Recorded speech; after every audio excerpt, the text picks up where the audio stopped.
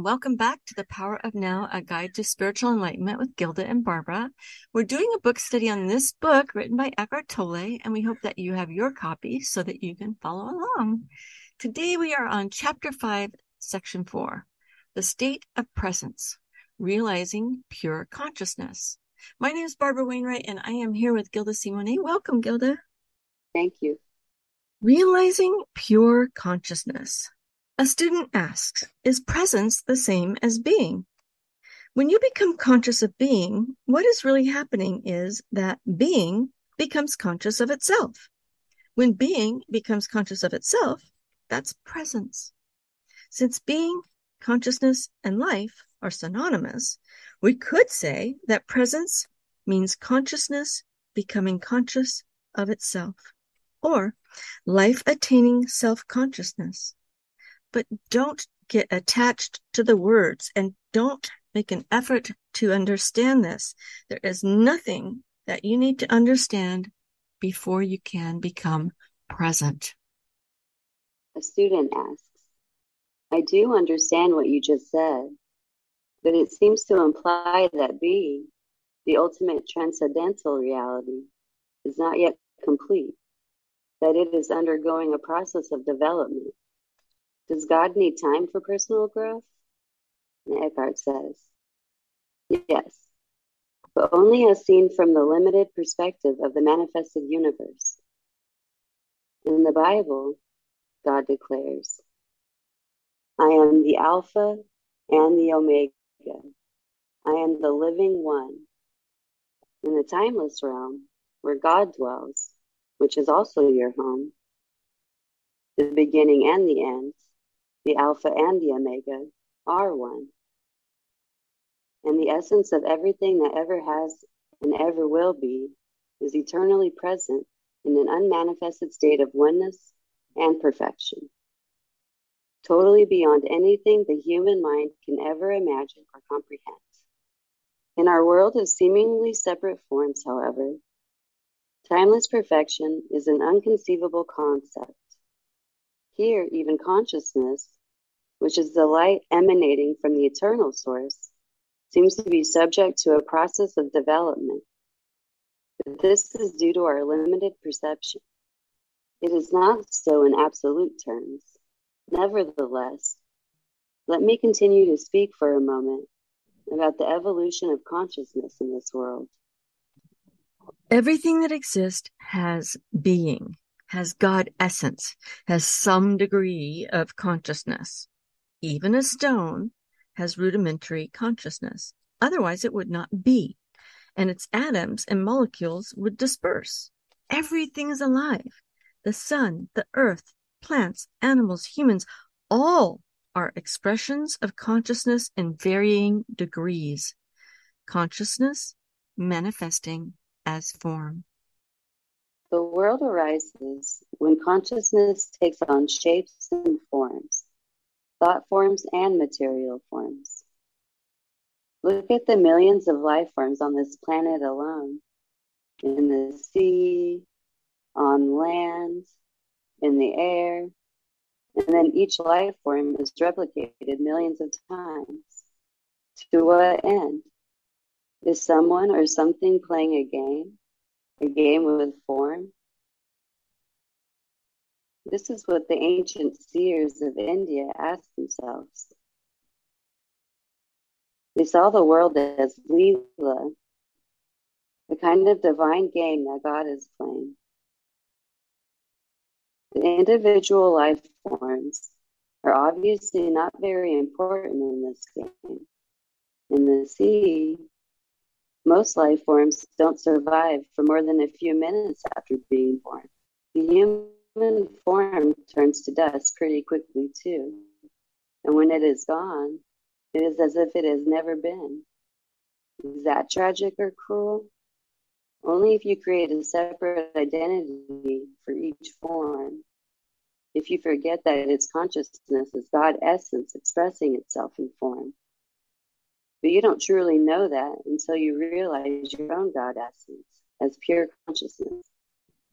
If a fish is born in your aquarium and you call it John, write out a birth certificate tell him about his family history, and 2 minutes later he gets eaten by another fish, that's tragic. But it's only tragic because you projected a separate self where there was none. So let's just talk about that for a second.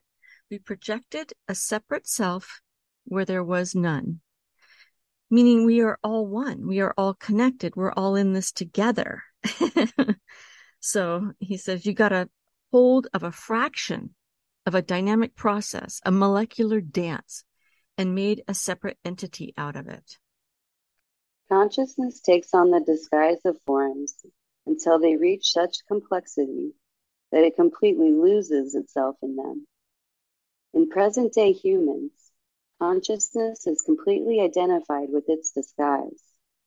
It only knows itself as form, and therefore lives in fear of the annihilation of its physical and psychological form.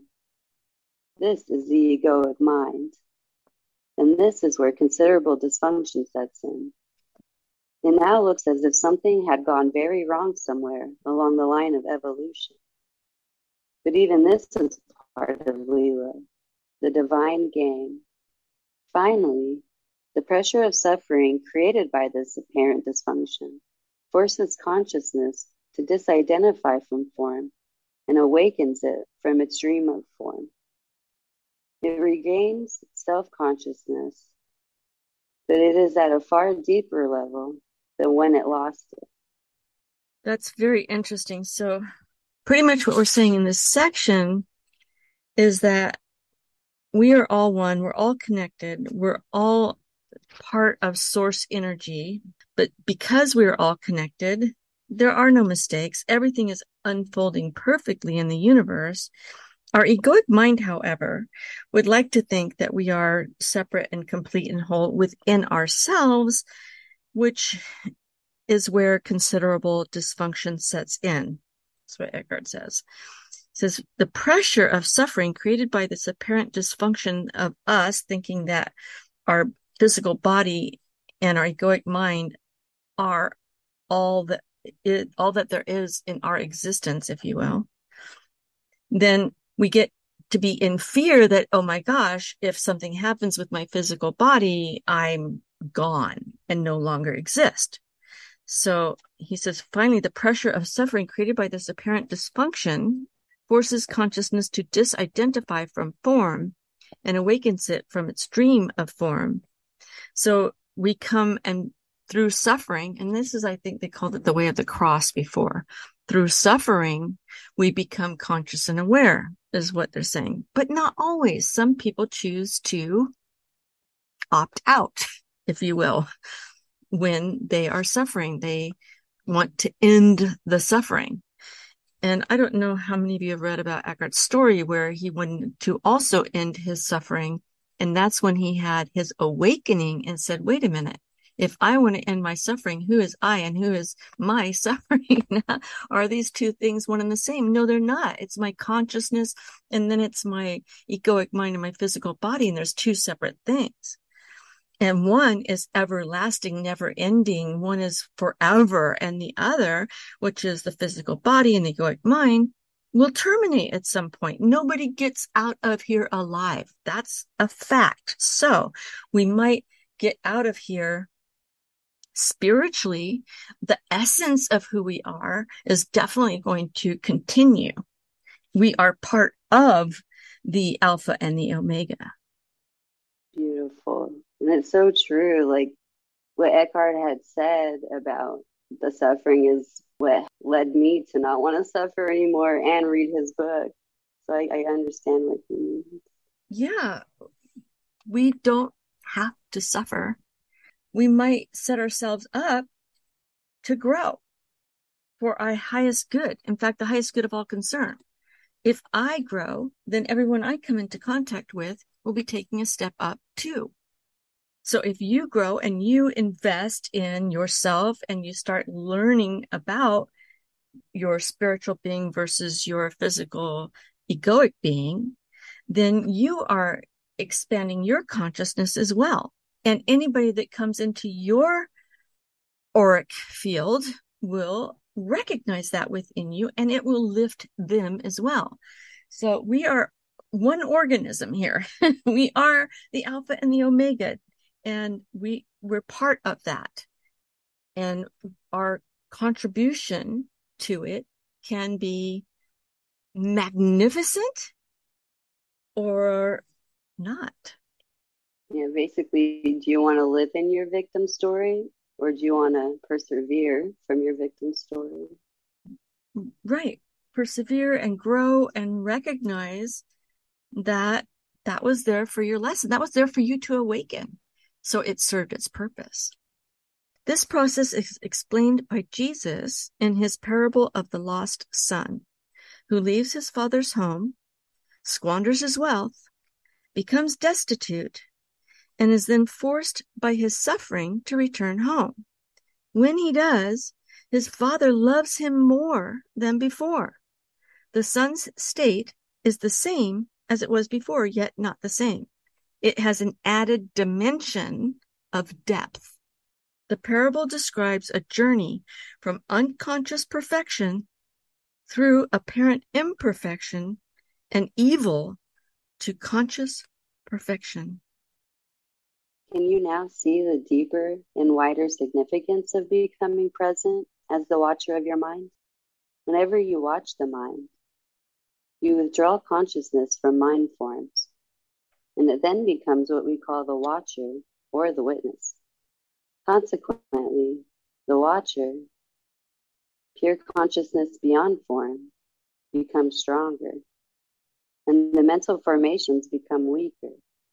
When we talk about watching the mind, we are personalizing an event that is truly of cosmic significance. Through you, consciousness is awakening out of its dream of identification with form and withdrawing from form. This foreshadows, but is already a part of, an event that is probably still in the distant future as far as chronological time is concerned. The event is called the end of the world. The end of the world as we know it. When consciousness frees itself from its identification with physical and mental forms, it becomes what we may call pure or enlightened consciousness or presence.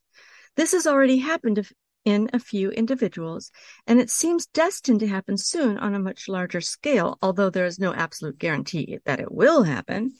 Most humans are still in the grip of the egoic mode of consciousness, identified with their mind and run by their mind. If they do not free themselves from their mind in time, they will be destroyed by it. They will experience increasing confusion, conflict, violence, illness, despair, madness. Egoic mind has become like a sinking ship. If you don't get off, you'll go down with it. The collective egoic mind is the most dangerously insane and destructive entity ever to inhabit this planet. What do you think will happen on this planet if human consciousness remains unchanged? I think when that happens, it reminds me of the crabs in the pot theory, where if you have a pot of crabs and one tries to get out of the pot, you always see another one trying to grab it down. And it's just kind of like a chain reaction. Like none of the crabs can ever really get out because they're all pulling each other down. And that's just kind of what that reminded me of. That's a perfect description. Yeah, because ego is about survival.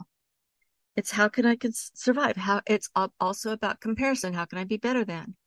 Right. So I need to be better. I need to have more. I need to survive. And survival for me might mean that you need to die so I can survive. So it's a pretty insane way to think. Yeah, it's a hard way to live. Definitely a hard way to live. So what do you think will happen on this planet if human consciousness remains unchanged? My answer to that is nothing good.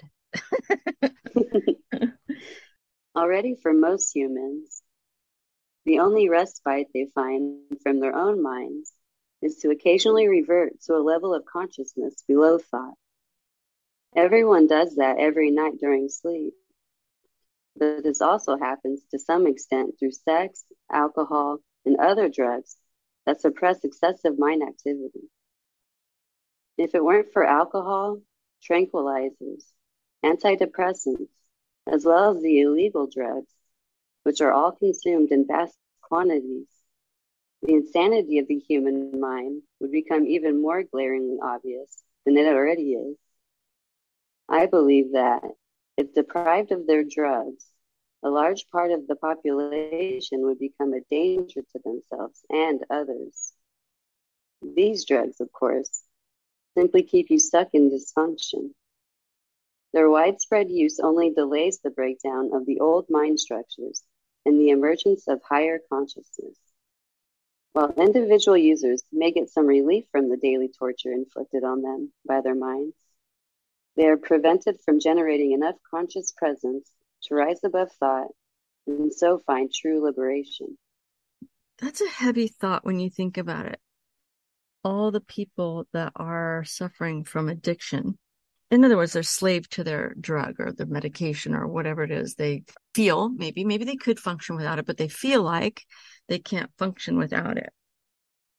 So he says they are prevented from generating enough conscious presence to rise above thought and so find true liberation.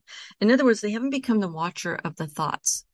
I love the part in the book where he talks about wait for the next thought to come. What is that thought? And when you begin to do that and you begin to see how your mind works, you can become very aware of the thoughts as they arise. Then you can check the thought out. Is this thought causing separation? Is this thought saying I'm better than? Is this thought saying I need to have that? I think anytime your mind is saying you have to have something, you must do this, you need to do that, that's not coming from a higher consciousness. That's coming from the egoic mind. So he's saying here, while somebody who's using alcohol or drugs or sex or something to basically numb out from their mind, they're trying to get away from the thoughts in their mind. What else would it be? Right? It's the people are being eaten up, if you will, by the thoughts that they are thinking. So stop thinking those thoughts. Start being aware of the thoughts that are coming into your mind so that you can start focusing your attention and becoming more conscious on thoughts that are empowering rather than disempowering. Falling back to a level of consciousness below mind, which is the pre-thinking level of our distant ancestors and of animals and plants, is not an option for us. There is no way back. If the human race is to survive, it will have to go on to the next stage. Consciousness is evolving throughout the universe in billions of forms. So even if we didn't make it, this wouldn't matter on a cosmic scale. No gain in consciousness is ever lost. So it would simply express itself through some other form. But the very fact that I am speaking here and you are listening or reading this is a clear sign that the new consciousness is gaining a foothold on the planet. Thank you for listening. There is nothing personal in this. I am not teaching you. You are consciousness, and you are listening to yourself. There is an Eastern saying, the teacher and the taught together create the teaching. In any case, the words in themselves are not important. They are not the truth. They only point to it. I speak from presence, and as I speak, you may be able to join me in that state. Although every word that I use has a history, of course, and comes from the past, as all language does, the words that I speak to you now are carriers of the high energy frequency of presence, quite apart from the meaning they convey as words. I love that. It's the energy and the frequency of the energy that we bring that can be the catalyst for change for the better. So what he said there is, he says the high energy frequency of presence will help to bring enlightenment. It's not about the words. It's not about the language. It's about the high energy frequency that we bring. Silence is an even more potent carrier of presence. So when you read this or listen to me speak, be aware of the silence between and underneath the words. Be aware of the gaps. To listen to the silence wherever you are is an easy and direct way of becoming present. Even if there's noise, there's always some silence underneath and in between the sounds. Listening to the silence immediately creates stillness inside of you. Only the stillness in you can perceive the silence outside. And what is stillness other than presence? Consciousness freed from thought forms. Here is the living realization of what we have been talking about. That is the end of this section. It's a very powerful section. It is. It really is identifying that we need to become conscious of our thought process, become the watcher, as he said, become the watcher of our thoughts, become the watcher of not only our thoughts, but we can watch other people in the way that they think and help them by being silent, being present for them. I see the importance of us becoming present and becoming the watcher of our mind.